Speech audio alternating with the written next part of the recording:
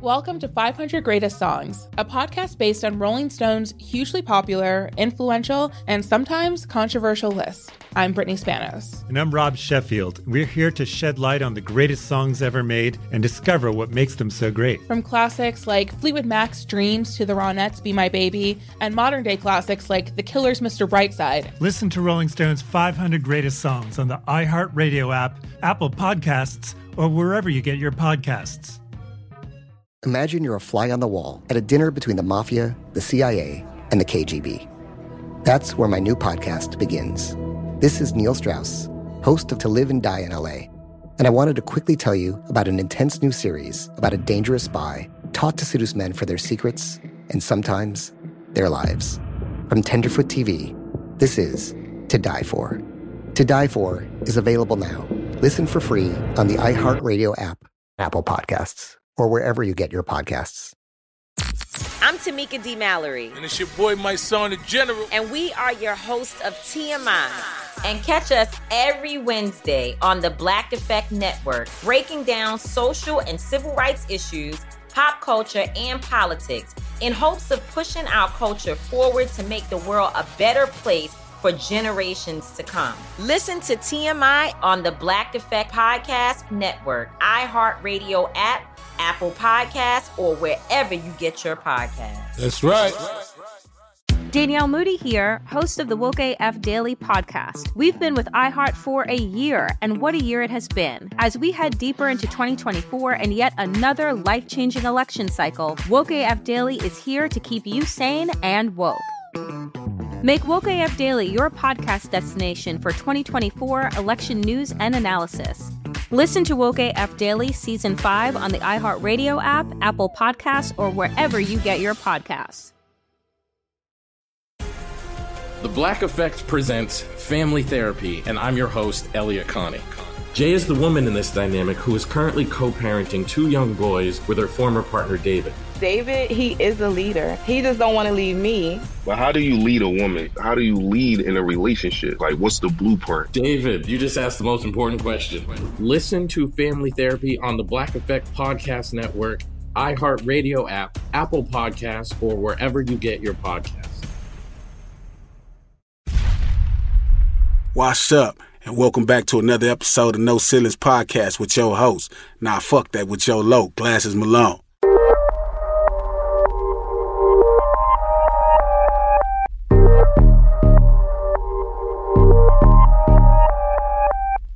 So this is a special No Ceilings.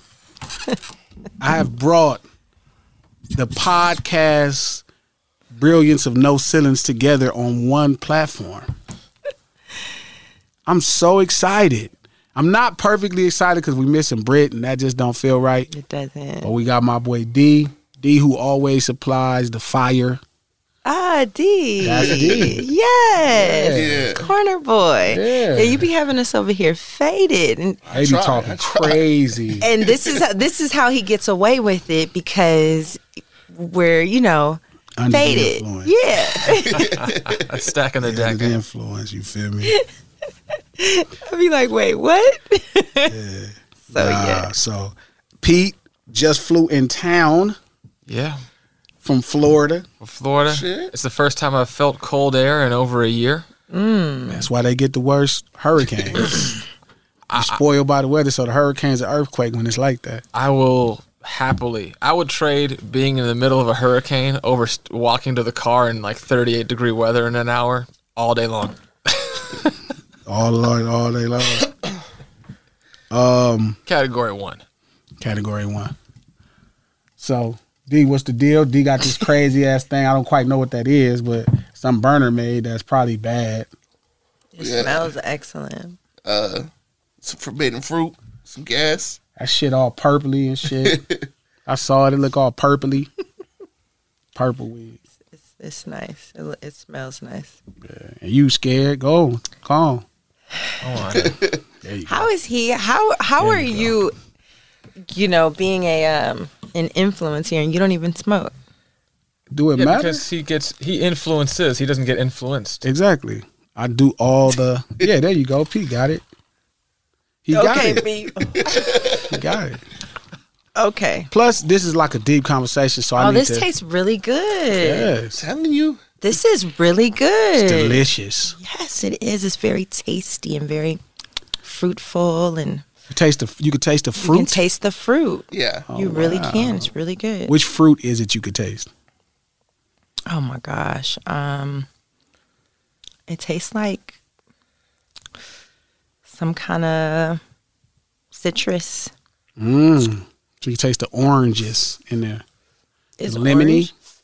Citrus is oranges and lemons. I know what it is. Maybe a little bit of grapefruit.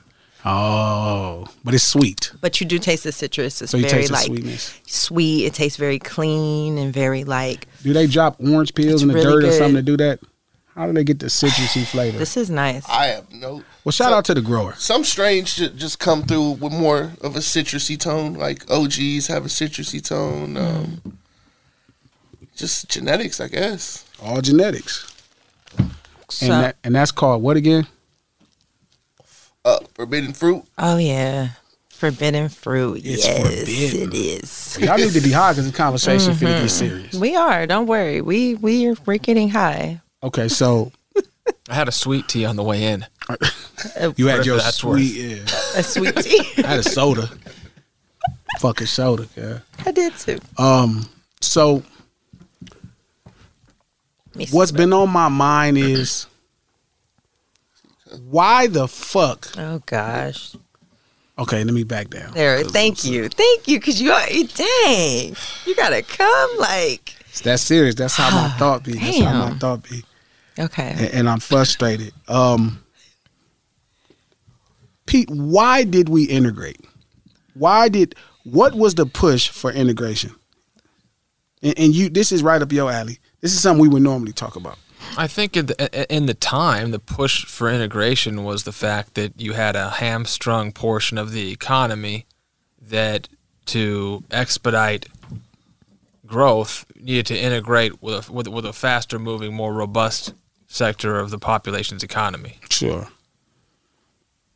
That makes sense. The only problem with it is it allows you to take certain people to that economy because you still have those same fucked up water fountains. But my whole complaint about it is, right, if you don't take away the people that can integrate into this economy, they're forced to build their own society. For sure. And that was happening. There was a pretty good vertical trajectory of growth in the first half of the 20th century that there's different opinions as to how and why that flattened out. Some people, I don't think that integration really damaged that so much as all the goings on that happened with it, from like all the social programs hitting at once and the impacts that had 3, 4, 5 dominoes away from ground zero. That's fair. What do you think about integration, Britt? Do you know what integration is? Red, excuse me. I do, but I do not understand any. I didn't understand what he was talking about. No, I didn't understand it. I was really lost. So like, back it was really strong weed. Oh, he was like, "What the deep?" I'm like, what? Like, what the fuck is Pete talking about? I'm thinking prison integration. You go on some other. I'm like, wait, okay. So, Or maybe I missed it. Was it prison integration? No, go ahead, Pete. Give it to them in an everyday term. It just means white people. Let me give it to you the way I would give it to you. Okay. White people had the majority of the economy. So people wanted to integrate, right? You integrate because you want everybody else to grow their own economy as well. So you put them where the economy is booming. So you shift them over here. Okay. That's integration. Integration is the picture of Jerry Jones standing at the door and the black kids is trying to get into high school and the kids is stopping them. They were integrating a high school. Redlining is when they would stop certain black people or people that were undesirable at that time to white people from moving into their neighborhood. So they say, okay, we're not going to let them move into this neighborhood or something. That's it. So then you integrate neighborhoods. You start bringing black folks into already existing powerful economies. Okay. And so you're saying that you don't think that there should have been integration? It's a horrible idea. Okay. It's only a good idea to shut people up. It's a horrible idea for a mass community, because what happens is you start taking one person, right, one successful person, and then you move them over here with these folks, and they're not forced to build for their own social group as well. Not just their, like, somehow we really want to believe, well, I think me and Pete agree with that. There are economy groups. I mean, I do think there's a bit of bigotry even at that level, but for the most part, it's more like classism. Yeah. There was a lot of weird politics. I was listening to a podcast the other day about the history of the Central Valley and how, like, the Oklahoma diaspora, which is a very sophisticated way of saying a bunch of poor white trash people from Oklahoma moved into the Central Valley, and everybody hated them. Like, the Mexicans who lived there didn't like them. The white people who had been farming there for a long time didn't like them. And they just kind of, like, tried to exclude them out of every possible area of commerce that they could. They just didn't want to deal with them. Yeah. So, and they didn't have high levels of education. They were kind of roughnecks, whatever the hell. So just kind of how it goes. Culturally, sometimes. we're different. Yeah. So it makes sense, right? So these conversations make sense, right? You fuck with sports, D.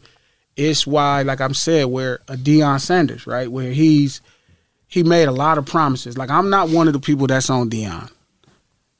Deion made a lot of promises, came in, used a press release and a press conference to announce he was coming to be the savior of HBCUs. That was what he said. That's what he said. It's not what I said. It's not what I think. This is what he said.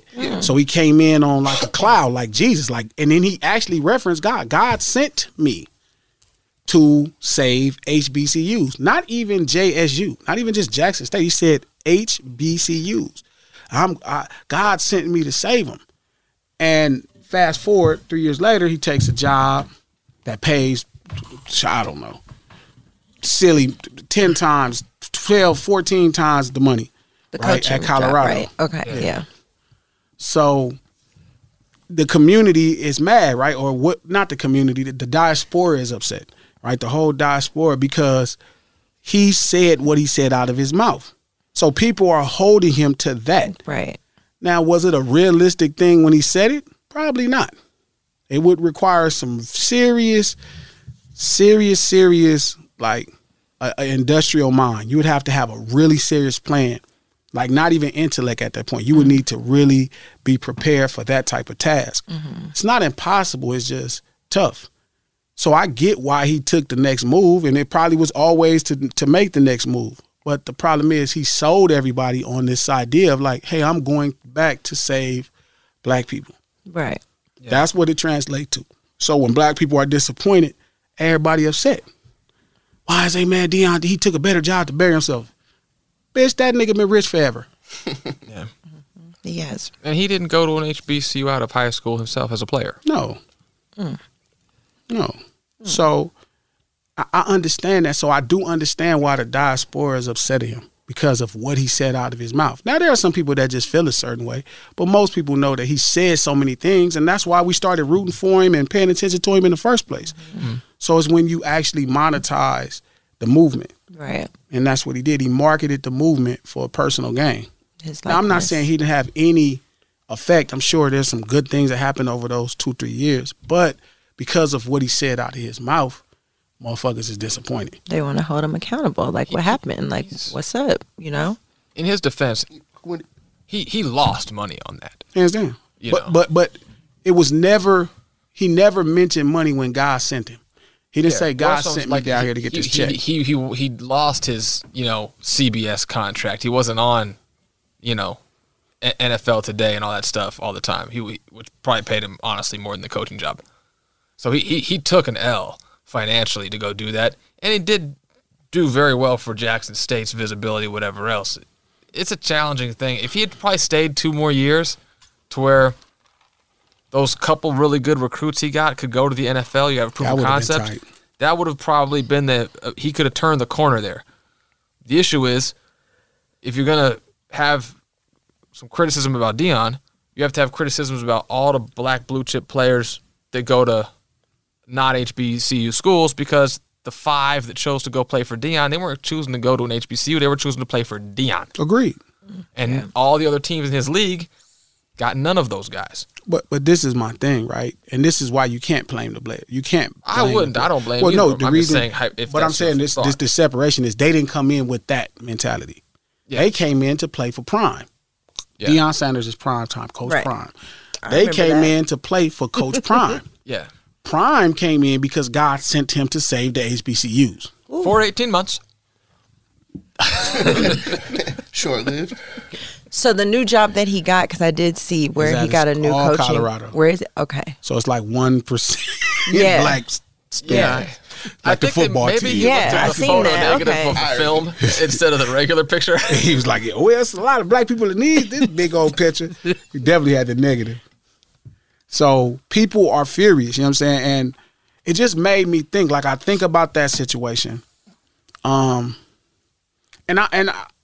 one of the few people, I don't complain to Pete a lot because Pete is white.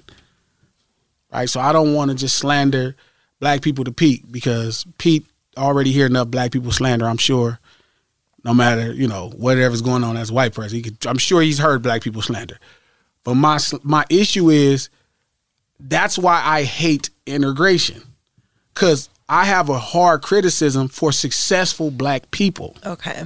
Our wealthy elite, which I don't believe most black people are wealthy. This is a whole nother story. This is a whole nother story. But they got something. Okay. If they were forced, like if they wasn't complaining about how messed up our water fountain was and how nice the white folk water fountain was and said, okay, well, we just going to make our water fountain nice.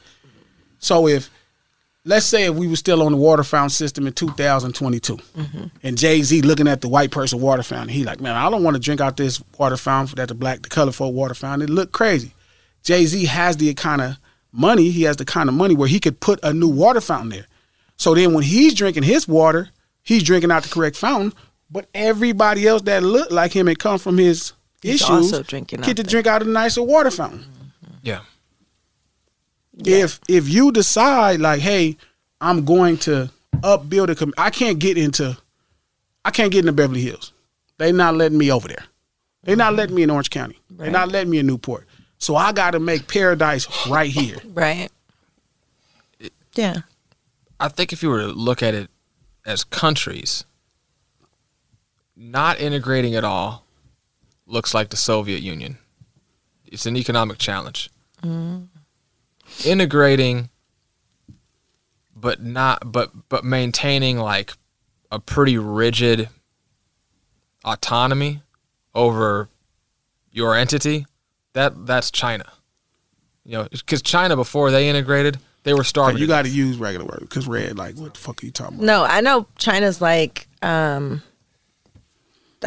don't know if it's Red is fucked up. Like China got like when communist China and Mao Zedong took it over, they were only they only dealt with China. Okay, they didn't deal with anybody else. So they don't do business with anybody else. Everything is starving to death. in-house. Right. Okay. So he's saying that they stayed to themselves. They didn't give any business to anybody else. That's how they built the economy, based off of doing work for the world only through them.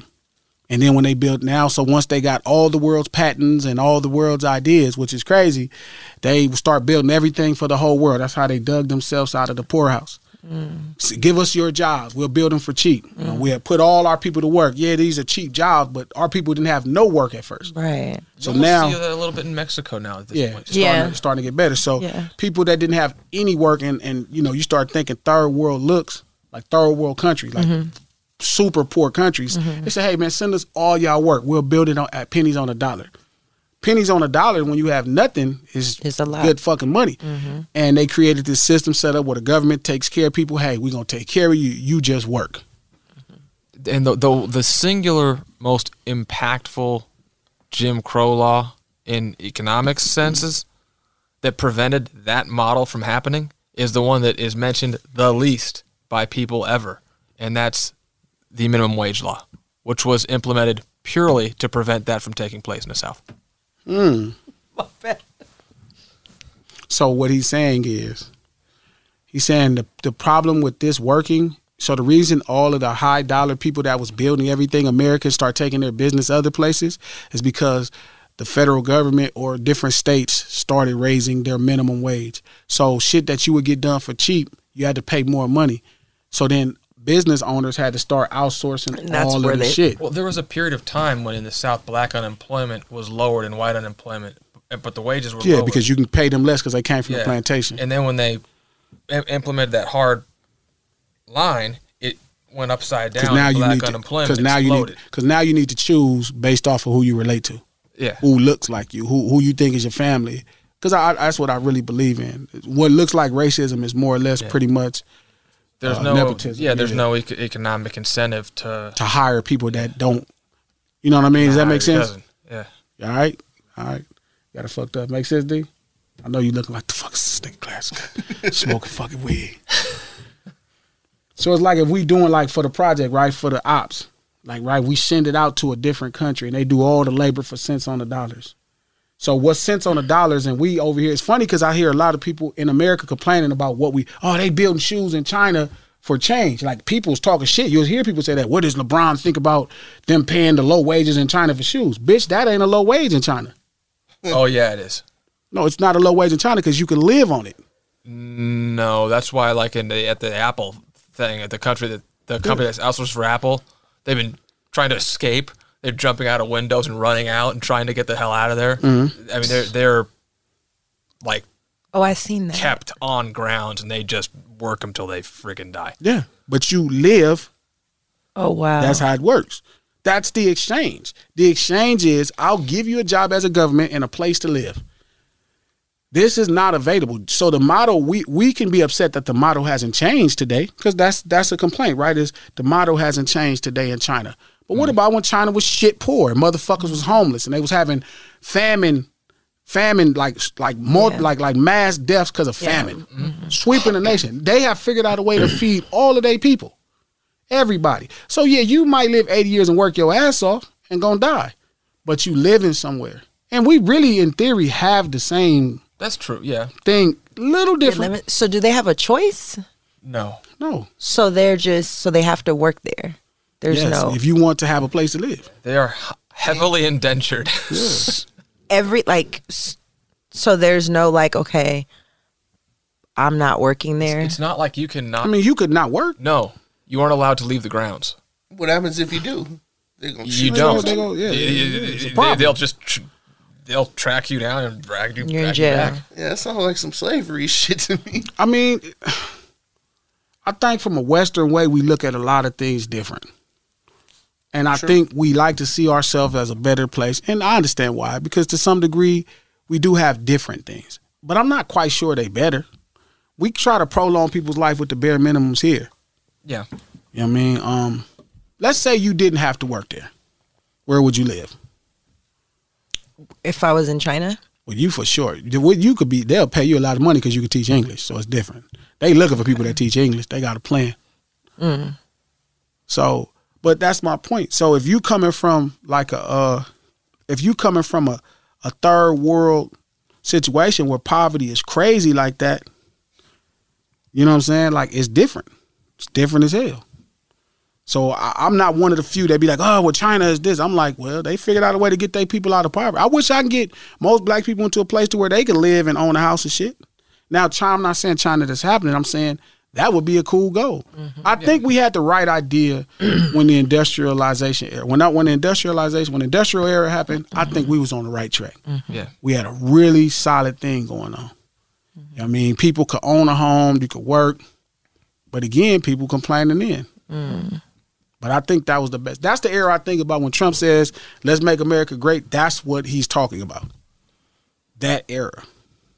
What year was that? It lasted late 18s to the early 19s. It would have been I think it would have culminated in the 1920s. Yeah, where Americans had jobs, mm-hmm. and then as they started to raise the minimum wage, people was like, "Okay, you know what? We're gonna outsource it." Yeah. Okay. We need to pay cheaper. Okay. Yeah. And probably through the 50s, also post World War II, there was a lot of growth. Oh yeah, post World War II because it went bad. Like the cars, because it was a lot of people driving more Japanese or not in the 50s. Yeah, I was no, I'm talking about now, right? Now because you have to buy cheap. Okay. It's like Walmart is popping because don't nobody got no money, so they have the cheapest prices. So, but you need somebody with cheap prices because don't nobody got no money. Mm-hmm. Yeah. It's almost like a fucked up ass circle that just keeps happening, like that joint y'all got going. Y'all been high, but y'all just keep going. Should have just put it out probably half about 4 minutes ago, but y'all just keep going. 6 ounces ago. Yeah, it's about 10 ounces. Y'all 5 ounces. Y'all was done. Feel me? So yeah, that's the vicious circle. Yeah, that's happening. Like you need to. We love the cheap price at Walmart, but we love the cheap price at Walmart because don't nobody got no money. Right. The people got money don't give two fucks. They not shopping at Walmart. They going to Target. Mm-hmm. So that's the thing. The people who really can appreciate the savings would not even shop there. Mm-hmm. Nobody going to fucking Walmart. Yeah. So back to the point, Pete. It could look like USSR. It could look like that. But I think it has a chance to even look different because if people are forced to build their own communities, that's the thing. I really think, and this is weird telling you this because you're a white guy, but my nigga, you have to force the black elite to do better by black people. Because no matter how you look at it, it's going to be a space where it's like, well, I did it, you could do it too. That's not true. We've waited on the government for a long time to do what we feel is right. That shit ain't never happened. Yeah. They won't even apologize. California got a plan. They supposed to give out roughly $250,000. Now they want to give it in payments. You know niggas gonna die first. Yeah, the state will have to go bankrupt first. I mean, they gonna die first. That number is real big. Yeah, it's huge. But this will be the state that could pay it. How much the shit they tax the shit out of everybody. But the point I'm saying is that's really, right, the thing. And it's not. So you have to lay the burden on the elite that you empower. Yeah. Like white people will not celebrate somebody that black people don't celebrate if they black. White people don't have they nigga. They get they nigga after we done with him. Like who is somebody that white people was like a fan of that was just black and black people just didn't like him, but he was on with the white folks? That person don't exist. Now, it might be somebody there now that white people approve of, but we blew him up first. And then y'all took him and now he y'all's. But there's nobody that white people got. It was like, that guy, he's our guy. Like y'all took Michael Jackson for a long time. And he started really like looking like it. You know what I'm saying? Y'all took him. But remember the Jackson 5, we made this nigga. Yeah. That's why y'all liked him in the first place. Oh, they like him? Oh, we like him too. He got talent. We tried to get y'all Chris Brown. He's like, no, he got too much shit going on. See, that's when you hit that door. That's what we call crossing over. You know what I mean? When white folk like you. So some people hit that ceiling. Boom, boom, boom, boom. And it's like, y'all like, yeah, I don't know about that one. But the guys y'all do take, and some guys we turn our backs on. Pretty much all of them. Mm-hmm. So I was just thinking if we didn't have it. So what's the flaw in that model? D over here just like, man, the fuck this nigga's got going on? Real like my nigga D.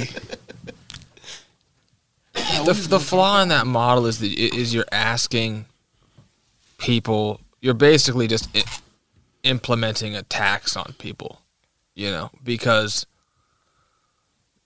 at that point it's like, okay, if I made $100 million and I can get X profitability out of my $50 million I have in savings, or I can get a small fraction of that over here, you're just saying, no, it's your duty to take that margin cut. Even then, like, let's say if you got a ton of money, you hit, right? Red hit a ton of money, $100 million. Mm-hmm. She hit, boom, she up, $100 million. I'm up. Right? Beverly Hills should tell her no. You can't live over here, nigger. What? Your nigger ass can't live over here. What? You need to go live with for your your own good. You need to go live with your own people. It's not me, it's you, sir. Why do you want to assimilate over here with us white folks? You need to be around your folks, nigger girl. So then you have to move into a community that's affluent in LA that's black. That's like it's like the flaw in the opportunity zone I think that's concept. dope. I think that's good. You said who? That's the flaw where? It's sort of like pointing in the direction of like the flaw in the opportunity zone concept. Break it down. Opportunity zones are areas of like low income, high percentage minority residents where you get a financial incentive for injecting capital into that zone. Oh yeah. The issue there is that the capital has to come from outside of that zone. So then that means there needs to be law changes. Yeah, I was about to say it wouldn't be the same thing. It's like when you're. It's like people act like Section 8 subsidies help the tenant. They don't. They pay the landlord. Yeah, it helps the landlord. Yeah, it blows the market up and pays the landlord the difference. Facts. That's a good point. So you need to have opportunity zones to be able to organically grow like an insular, impoverished black community that's in a defined area. You just say, your opportunity zone in zone 5 or whatever the hell, just do whatever the hell you have to do. We're not going to bother you over stupid regulatory prices and not tell you that zoning, you can't do this, or just do whatever the hell you have to do. Just get this shit jumping. And then, generation 2.0, then we'll worry about your carbon emissions, your water, whatever the fuck, all this other crap. Because otherwise, anything else, you're just begging people to come in, and then people complain, this is gentrification. Well, gentrification is still people get. I mean, if your grandma bought a house 50 years ago, and it's now worth, she in the game. She balling. Yeah. I saw a girl. But if anybody moved in there yesterday, they ass is cooked. Two girls did a special on YouTube that I used to know. It was right up the street from where we used to train in East Oakland on 83rd Ave. Mm-hmm. They did, I think it was called like Selling Grandma's House or something like that. And they talk a lot about gentrification, whatever. Dude, your grandma made a fucking fortune. Your grandma made $500,000. Yeah. You're not that mad. Yeah. but again, it's because you can't start your own. Like, grandma has to start you. Because at that point, if you live in Watts right now and you try to buy a house in Watts, your grandma like got cash out to retire. Yeah, and then grandma cash out, and you better hope she give you something, because grandma and them come from a time where they work for everything. So they looking at you like, hold up, bro. You got to work. Welcome to 500 Greatest Songs, a podcast based on Rolling Stone's hugely popular, influential, and sometimes controversial list. I'm Brittany Spanos. And I'm Rob Sheffield. We're here to shed light on the greatest songs ever made and discover what makes them so great.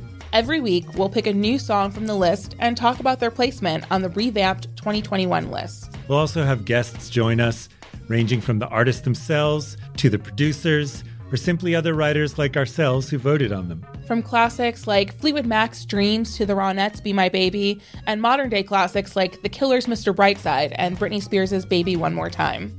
There's so many fascinating stories that have been forgotten, like Midnight Train to Georgia starting with a phone call to Farrah Fawcett, or how the Yeah Yeah Yeahs inspired Kelly Clarkson's banger Since You've Been Gone and Beyonce's Hold Up. Listen to Rolling Stone's 500 Greatest Songs on the iHeartRadio app, Apple Podcasts, or wherever you get your podcasts.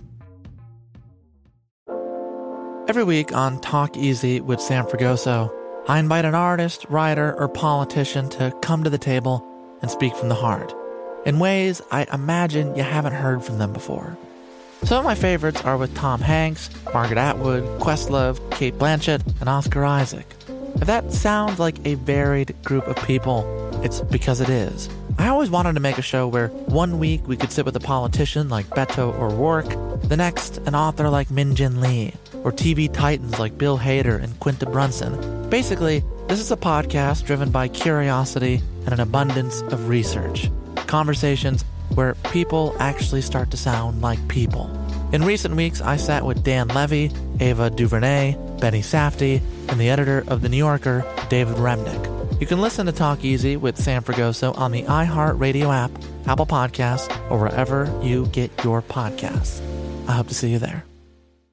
Hey, I'm Jay Shetty, and I'm the host of On Purpose. On Purpose's mission is to create impactful conversations to help you become happier, healthier, and more healed. This week, I talked to Tiffany Haddish in a hilarious, deep, thoughtful interview where we dive into family trauma, grief, sobriety, love, and dating. You'll be laughing, crying, and have so many impactful takeaways after this interview. I had this, homie lover friend for a long time. He's very disrespectful to me, very kind of messed up to me. But in my mind, we could get married. We had the most beautiful babies. He handsome. I'm pretty.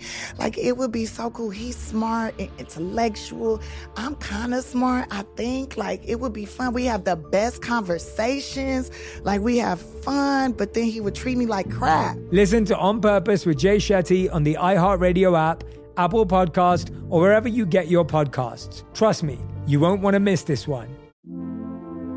Hi, listener. I'm Carol Fisher, the host of The Girlfriends, Our Lost Sister. I'm so excited for you to hear the brand new season where we're uncovering a 35-year-old mystery. But for those of you who didn't hear season 1 or just want to listen to it again, you can now get access to all episodes of that first season of The Girlfriends 100% ad-free through the iHeart True Crime Plus subscription, which is available exclusively on Apple Podcasts. You'll also get access to every single episode of The Girlfriends, Our Lost Sister, ad-free and 1 week early, only available to iHeart True Crime Plus subscribers. So what are you waiting for? Head to Apple Podcasts, search for iHeart True Crime Plus, and subscribe today.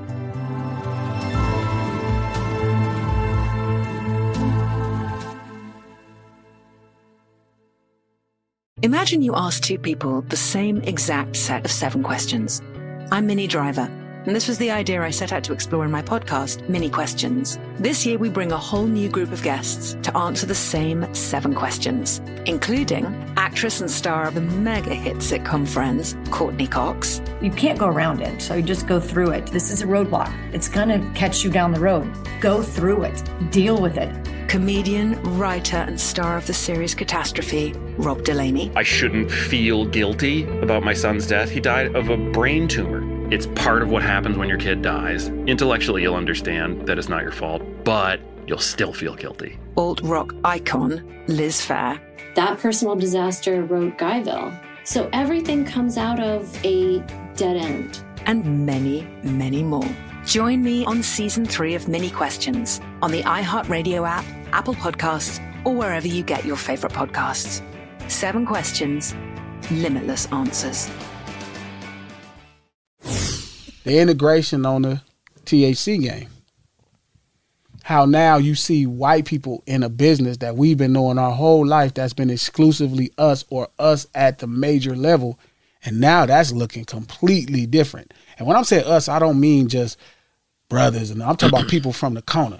Yeah. It was us. It was farmers and us. Yeah. That was our connection, the streets and the farmers. But now you have all kind of other people coming in, gentrifying the same business that people that we know went to prison over. Yeah. How does that look like now? How does that affect everything with the THC shit where it's sitting at now? Like, is pounds higher now? Are they lower now? When it first happened, when the law first passed, you know what I mean? Like, when the law first passed and you seen that influx, that white flight right into the business, normally white flight is out. They white flight right into this. They was landing into the THC game. Yeah. Did the packs go crazy? So I was actually fighting my case. Mm-hmm. One of my charges was weed. I fought it so long that weed actually became legal, so they had to drop it. Mm. But yeah, packs are a lot cheaper now. A lot cheaper, because everyone's trying to undercut everybody. There's so many people So, in the business. Back then there wasn't a distribution, because now they have distribution companies and there's a whole it's a business. Yeah, exactly. So it used to be you knew a grower, maybe you had a homie in the fuck is the Emerald Triangle up there. Humboldt County. Humboldt, Mhm. Mendocino County. Yeah, but now it's just everybody. And then there are a lot of these labs are backdooring the pounds. Yeah, because it ain't. The economy has to be super tight on it, so you have to backdoor it to even make a living. Yeah, the people that's backdooring ain't getting rich. They like staying above water. That was like what you said like in Oregon. They did so much pounds they couldn't even sell them legally. Because either you could just pull up, bury them in the backyard, or sell them to somebody. Yeah, they was having weed auctions in Oregon. Upside down weed auctions. Yeah. So you would have your weed, $500 a pound, stone silence. $400 a pound, silence. First person to raise their hand gets the price as the price goes down, not as the price goes up like a regular auction. What? Wow. Upside down auctions. Because they had, so what Oregon did as a state, they tried. I give them their credit. They took a shot. I got a license. Yeah. They took all of these grow places, all these farms. You know, Oregon has really good soil. Like they have a lot of rain, a lot of good soil. Yeah. So they made all these grow zones to try to build, you know, their economics there, the economy there. So they started allowing the license where Pete could just come from Orange County and go get a license and shit. It wasn't as hard. So a lot of people got licenses and started growing. So they could grow. But it was so much fucking weed. It was more than the actual supply needed in Oregon. Oh shit. So they weren't sending it out to California? You weren't allowed That's against the law. Oh. If you take weed across, because weed is still federally illegal. The production for the state, like the amount of weed that could be consumed in the state of Oregon, right, was being grown by the end of the month of February. Oh, wow. From January to February. And the rest of the year was just it's just growing. Just too much. So everybody's still growing. So the weed that Oregon needed for a whole year grew with those growers from January to February by 2 months. Yet they still had March to December's crops. Right. They should get into CBDs, wow, deltas, and all that other stuff. They so did. They can ship it across state lines. Yeah. That's where you got to get tricky, and that's where, to me, other people could have made. It's like the gold rush. If Pete was the only one thinking, a lot of my homies wasn't thinking about it. If we would have been thinking like the gold rush, the people who got wealthy on the gold rush were not the people digging for gold. It was the people that sold the equipment to dig for gold. Shovels. Yeah. Picks. Yeah, if I could do it over again with the money, I would have opened up a certified testing lab. See? That's what I would have done if I could do it again. But again, sometimes we see the gold rush and we blinded by the shimmer. Yeah. And that's, to me, the whole overall idea and the issue with integration is we see personal growth. Mm-hmm. We see the opportunity to buy a house in Beverly Hills, you know, and the growth is going to be great. It's a safe investment, the money, right? But if you really think about it, it's probably the most selfish thing you could do. And this is another conversation that I want to have. We'll probably have it Wednesday. What? Cultural, like what is a cultural responsibility? I was going to say, why is it selfish? Well, because what's being black? Is it just being black? Is it like when I go, I'm somewhere like Dion said, where it's like, I'm black and I'm going to Colorado. That's me being black. Is that all? Because then why do we argue for George Floyd? That nigga's George Floyd. What are we arguing about? Are we saying we arguing because he's black? Are we finding some relation into just trauma where it's like, oh, somebody get their ass whooped, I'm saying something. I'm not saying nothing when it's time to actually help people, you know, alive. But if a nigga died like Jesus, we gonna just build a whole shit for him. So if I worked and I worked hard, and so I'm saying, okay, I want to go and I want to live in Beverly Hills. You're saying that the white folks should be like, no, nigga, girl. That's bad, yeah. I wish the white people help it. I wish the white folks be like, I wish it get back to that place where they be telling y'all, where they're like, no, you cannot they live did in their the best, and then you guys started That's protesting. redlining, right? Red line is a little bit more complicated, but it's close, yes. But it's close to it, yeah. But that's actually good. The more I think about it, I'm mad white folk gave in. Because it would have forced these uppity Negroes to do better. When we saying we black, what does that mean? Okay. Does that just mean I am black? If that's my sheer responsibility of being black, tell me now. I will never put up a black power fist because I just put up a G power fist. Because I'm black. You're a G. G. Okay. Why the fuck is this? If there's no real connection, we've talked about this on the podcast. I've told you this. The black experience is how people treat us. It's how people treat you. Black culture is how you treat people. So if the only responsibility of it to a homie is, well, I'm black, you on your own, nigga. Right. Or if somebody kick your ass, I could just turn on my camera and complain about it. I don't even got to get out in the streets and help you. You would have not thought it was 12 motherfuckers out there while George Floyd was getting fucked up. But that's true because you naturally, like, you're just more, not to say genuine, but you're just more, you gravitate more towards, like, your people. Like, you know, you probably. But do we really? But I mean, like. And do we only gravitate to our people because we don't have nothing? Why is it soon as we get something, we start gravitating to white folk? Why do we move to Beverly Hills? Because we don't have that. I mean, we could. We have something that's like it, but we don't have it. So because it's white folk. Right. Well, we can have an all-black neighborhood that is as expensive as or as wealthy as a Beverly Hills, like you said, if we did, you know, if we built in our community, but we don't have that. So because we don't, but that's where I think it gets tricky at, right? It's like, I don't think the solution is in a black Beverly Hills. Right. Okay. Honestly, I think, money corrupts. Mm-hmm. They say power corrupts, but I think money corrupts. I ain't never seen a wealthy motherfucker that was good. Never seen a person with a lot of power that didn't have a lot of money either. The two are fairly decently tied up. So a motherfucker be wealthy, rich, and he gonna have some power. Motherfucker got some power, he gonna get some money. So I just don't think the solution is in the black Beverly Hills. I don't think the solution is to. Well, I don't think it's the solution. Well, I don't think that's good because that's probably the problem. Like slavery was not rooted in racism; it was rooted in capitalism.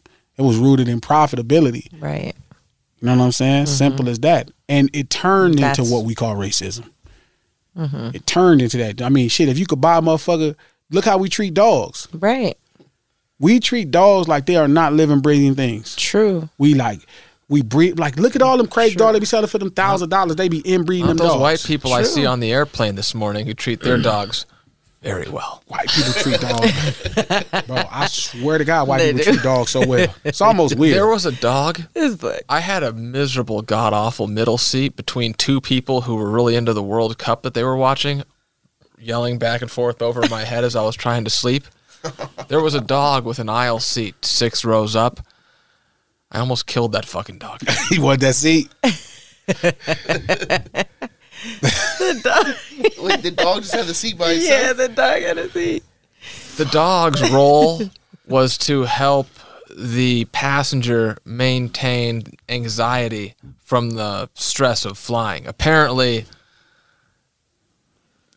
sitting next to a dog reduces the chances that your seat will fall out of the sky. This motherfucker serious, though. But he's so serious, though. And I know he's telling the truth because I see white people treat that. I know a white person that leaves their air conditioning on when they leave because their dog is there. Oh, and their TV. Yeah. My mom does that, though. My mom leaves her TV on, leaves the light. She will. She leaves the air conditioner on. Not doing none of that shit. My mom loves If you don't get your punk ass outside. I know. That's why I'm so bad with dogs. I love my dog. Like, I love my dog, but it's. But think about it. We are at a space now where we're inbreeding dogs to create expensive dogs. Oh, yeah. They're inbreeding the fucking dog. Expensive. Really expensive, too. You know the last time somebody inbred somebody? Slavery. Fucking slavery. You're inbreeding human beings. Right. Feel me? Oh, mix this nigga with this nigga. Put them together. They might get a strong nigga. And we making these dogs, and these dogs be retarded. Like they was talking about these dog Frenchies and shit. The dogs can't even have puppies. Yeah. They got to take them to get C-section shit. Oh, yeah. I heard we these dumbass dogs. These dogs got to be bottle fed. No, that's a fucking dog. Man, you better get it on your own, niggas. Right. Put your food right in this bowl. You better walk your ass over and get it. If you get pregnant, you better deliver them fucking puppies. The homie was telling me my people. We had one. We had to give it away because our air conditioning broke, and you have to keep the dog like at a certain temperature. Ain't that a bitch? So we were leaving. Wine? Yeah, we were leaving to. So the dog can't it can't be outside because it can overheat. It can't be like every Frenchies. We had an Isabella Frenchie. France is a very stable climate. So we had to find a sitter for it, and they get anxiety because you can't leave them alone. These are animals. Really, so rats and shit. Hey, baby, these dogs. That's why these dogs be fucked up. Bitch ass dogs. I'm cool. So, and that's my point. So, this is where we at. So, back to the point I was making with it is, like, we don't treat like even the way we have dominion over dogs. I can understand how racism happened if you could buy a nigga that looked like me for years for $300, $400, $500. Right. For sure I'd have been a $1,500 nigga though, because I got some shit to offer. I'd have been a top $2,800 nigga if that was buying me. The auction man with the boss have been $1,200. Oh, nobody gonna bid. I got way more value, nigga. I know how to sew. But then you got to at least pay $2,800 for me. That's crazy. Top dollar. I can't be back here with the rest of the Negroes. I got to be a little closer with the good Negro. Yeah, just stop. Always joking shit. I was like, I've been in the field, but I'm lying. I for sure that like had a hammer and shit. I have stats like your cottons per minute stats. I'd have been doing that nigga taxes, the slave taxes. Hey, nigga, I know how to do your taxes. I ain't calling you master. I call you mister, but I ain't calling you master. Setting everybody up for audits. Yeah, we need to sell old Joe. Old Joe got lip, but that's fucked up. We haven't got somebody honest ever since we picked this guy up. I swear to God. About this, Pete. I make a joke about you being a saboteur. That's a good joke. That's a friendly joke. This motherfucker will be like, Pete over there, glass got Pete making slave jokes. Like you had some. Sad. No, that's what I'm saying. So segregation to me, and Pete, I mean, there is a question about it. Do we have the economic advances in segregation? Are we still the entertainer? Are we still the entertainment of the world? Is segregation? Are we still playing in the NBA? Or are we playing in the ABA?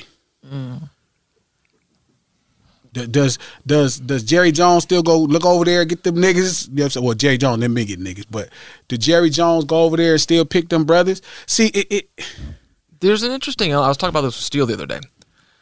A lot of people look at a lot of the segregation of the South as having been like de facto, like it happened at the behest of just everybody. They just universally all chose it, but it was the law. You had to do it, and then you went from one day being have to do it to the next day being banned from doing it. And there wasn't a period of time where you could kind of gauge the temperature in the room where it's like, you could do this if you want to. It's bad for your business. If you don't like making money, feel free. Or you could not do this if you want to. You know, it's your personal choice. So there was never really that opportunity to experiment in there. And there could be different economic ramifications because of that. You know, I think that integration is economically a much better answer. I think it's a much better answer for a few. But everybody, that's the thing. Like you have to either go all in one direction or all in the other direction. But that's why I say I can't see integration being good. Integration only helps. Okay, like. Well, here it is, real quick. Yeah. If you're going to take the integration route, you have to take the integration route, and we're not a community. We just look alike, and we're doing our thing, and we're whatever. That's my point. You have to marry yourself to that vision. Exactly. The problem with the other vision, unfortunately, is you have to do.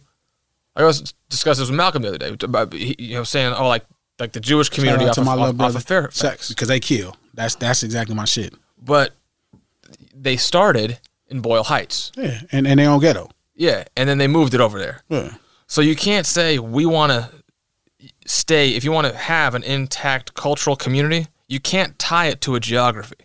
You have to say we're going to do some things and we're going to move to wherever the things are that need to be done. Like gypsies. Like anybody else. I mean, that's what everybody else does. Like when motherfuckers came from Italy, they went to Boston. And you can't go gravitate towards the poorest area or metropolitan and then demand that everybody stay there and build it. It's nearly impossible to do that just from lot size alone, you know? But is it really? Do we really need all of these lots? These ridiculous, like in Watts, like on 118th, 119th, and the Monas, right? They have huge lots. They have 10, 12,000 square foot lots. Some, but a lot of them on the other side of the 105 are real little. No, I agree, but there is still space to have it right there. Mm-hmm. Like in Compton, right? Yeah, you can go to the but you can't be opportunistic when you're static. Mm-hmm. I mean, if you really like, if it was Watson, Compton was hard to build a wall right there. If that's where you want to be, you are beholden to economy that is only adjacent to your area, in opposed to just finding the hot spot. But I think that's still always, that's how America was built and supposed to be in the first place. That's how urban communities strive in the first place. You could work there, play there, live there. Compton was that in the 50s, in the 40s. Yeah, but that's not an eternal model. A lot of those don't work, and they're not the same people living in the same place all the time. There's transients within, not transient TS, transient CE. Within and among those cities, people move from one to the other, to the other, to the other, to the other. So, and then also, as we've seen clearly, like as country grows or as one area becomes void of opportunity, another city becomes built. I mean, like as St. Louis and Cleveland have collapsed, Miami has exploded. Sure. But I think is, I see. So Miami is a port city. So all that outsourcing shit you're doing got to come in somewhere. So it makes that. And similar here. I mean, the growth in Southern California over the last 50 years, this is crazy. It amounts to the Baltimore, Detroit, St. Louis, Cleveland failures, because now you're not building America. Population. Anywhere where there's ports, you're going to make some good money. Yeah. Because now everything is outsourced. But even then, California just has a ridiculous amount of money. Prime Detroit, prime Michigan was not a shit ton of money. Detroit, it was great money. In the 50s, was one of the wealthiest cities in the world. I know. I'm agreeing. But I'm saying California, probably the economy by itself is probably in the top 5% of the world. Like, because you got to think, like, I know what they charge. I know what they paying at the docks. Yeah, it is. So I know the money that California has is not. I don't think no other state is probably getting this kind of money. Yeah. No, it's the 6th largest economy in the world. In the whole world. So I think that's my point. So I think that, of course, this is why this is my nigga. This is why we do no sentence. Because I'll have an idea and he'll clarify and school it, and then I can give him some perspective. God, he know this. 6, nigga. 60. So maybe 7 soon though. Yeah, keep fucking around. Motherfucker knock this motherfucker. But anyway, so I'm saying if we just have entirely too much fucking money, and when somebody has entirely too much, some people gonna have not There's enough. also a pantload of people here though, way more in other states. Yeah, hell yeah, because it ain't just the people here. Like, this is also as a border town. Like, literally, this is a border state. You can cross over. People come here from foreign, Japan. Yeah. People gonna come here first.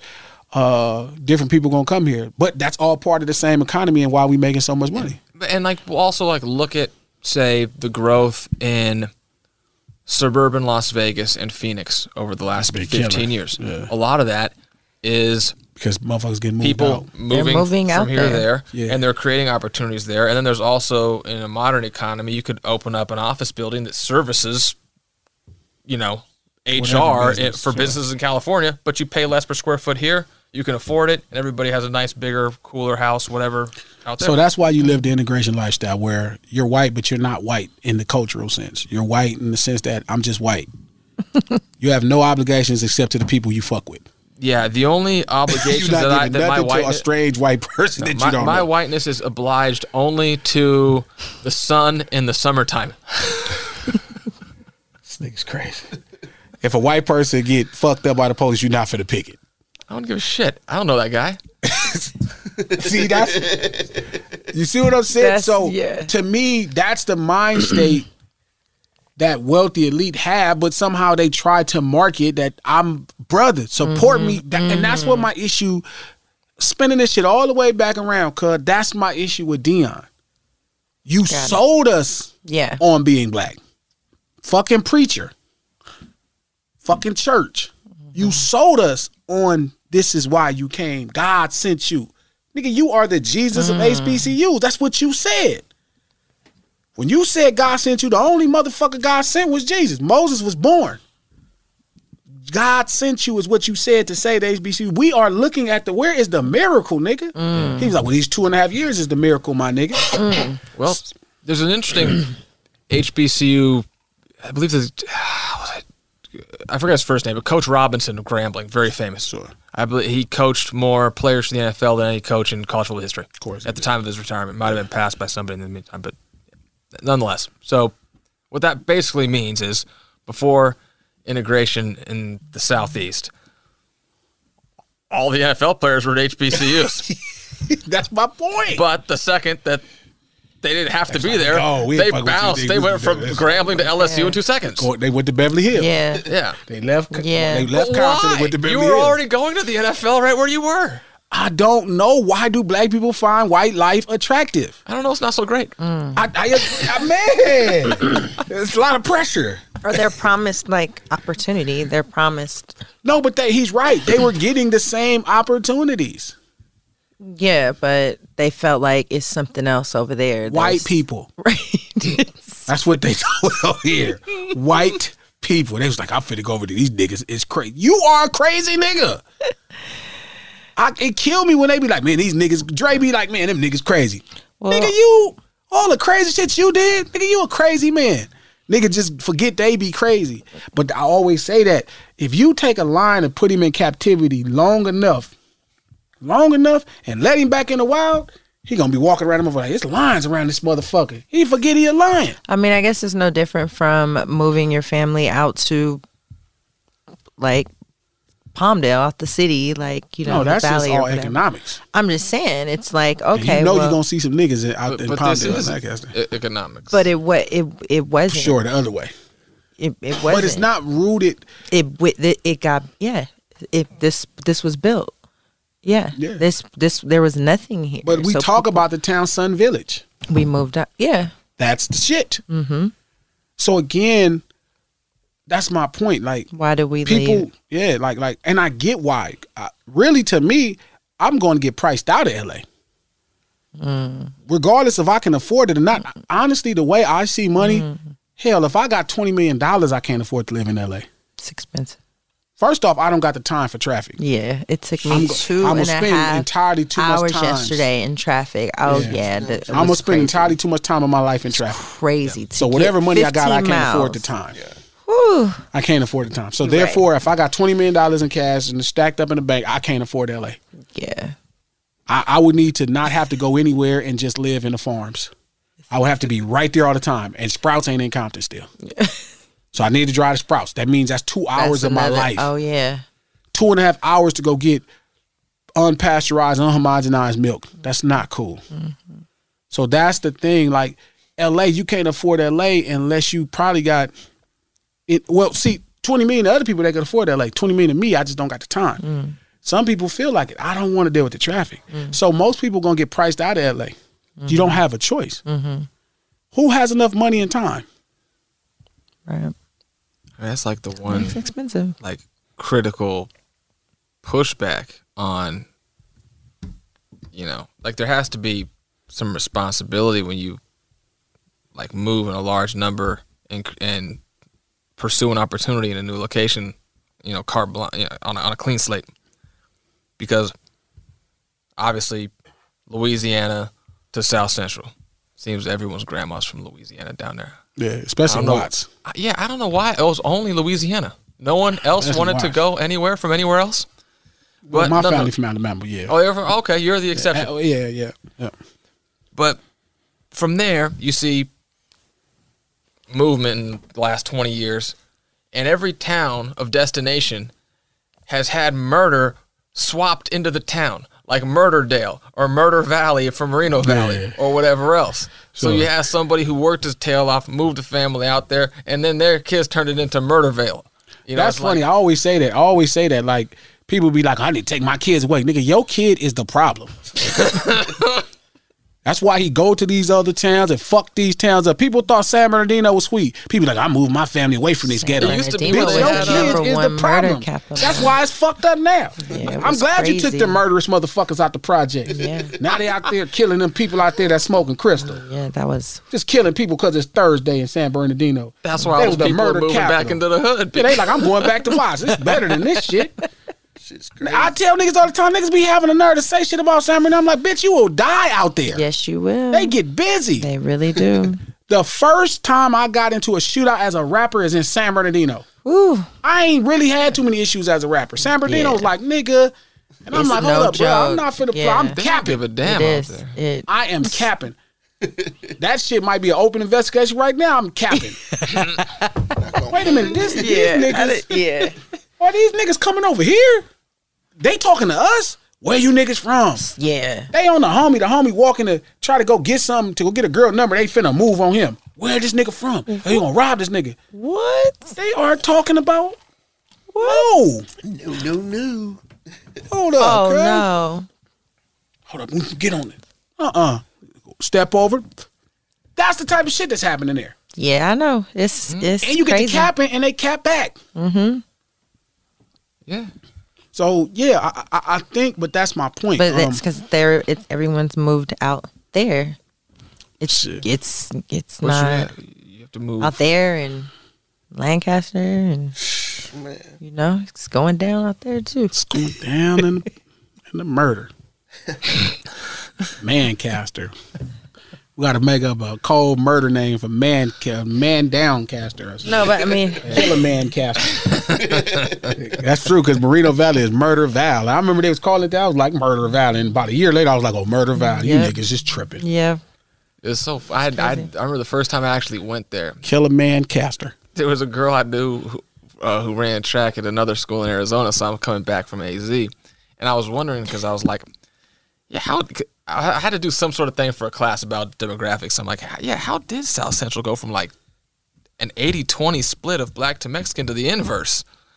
Like, people had to move somewhere. Yep. And then I get off the freeway in Moreno Valley. And I go, everybody came here. Stupid.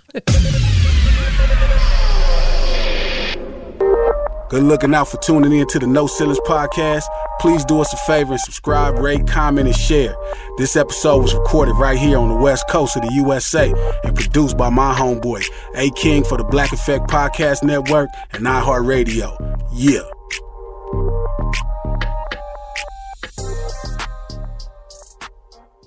Welcome to 500 Greatest Songs, a podcast based on Rolling Stone's hugely popular, influential, and sometimes controversial list. I'm Brittany Spanos. And I'm Rob Sheffield. We're here to shed light on the greatest songs ever made and discover what makes them so great. From classics like Fleetwood Mac's Dreams to the Ronettes' Be My Baby, and modern-day classics like The Killer's Mr. Brightside. Listen to Rolling Stone's 500 Greatest Songs on the iHeartRadio app, Apple Podcasts, or wherever you get your podcasts. Imagine you're a fly on the wall at a dinner between the Mafia, the CIA, and the KGB. That's where my new podcast begins. This is Neil Strauss, host of To Live and Die in LA, and I wanted to quickly tell you about an intense new series about a dangerous spy taught to seduce men for their secrets and sometimes their lives. From Tenderfoot TV, this is To Die For. To Die For is available now. Listen for free on the iHeartRadio app, Apple Podcasts, or wherever you get your podcasts. Danielle Moody here, host of the Woke AF Daily podcast. We've been with iHeart for a year, and what a year it has been. As we head deeper into 2024 and yet another life-changing election cycle, Woke AF Daily is here to keep you sane and woke. Make Woke AF Daily your podcast destination for 2024 election news and analysis. Listen to Woke AF Daily Season 5 on the iHeartRadio app, Apple Podcasts, or wherever you get your podcasts. The Black Effect presents Family Therapy, and I'm your host, Elliot Connie. Jay is the woman in this dynamic who is currently co-parenting two young boys with her former partner, David. David, he is a leader. He just don't want to leave me. But how do you lead a woman? How do you lead in a relationship? Like, what's the blueprint? David, you just asked the most important question. Listen to Family Therapy on the Black Effect Podcast Network, iHeartRadio app, Apple Podcasts, or wherever you get your podcasts. I'm Tamika D. Mallory. And it's your boy, my son, the General. And we are your hosts of TMI. And catch us every Wednesday on the Black Effect Network, breaking down social and civil rights issues, pop culture, and politics in hopes of pushing our culture forward to make the world a better place for generations to come. Listen to TMI on the Black Effect Podcast Network, iHeartRadio app, Apple Podcasts, or wherever you get your podcasts. That's right.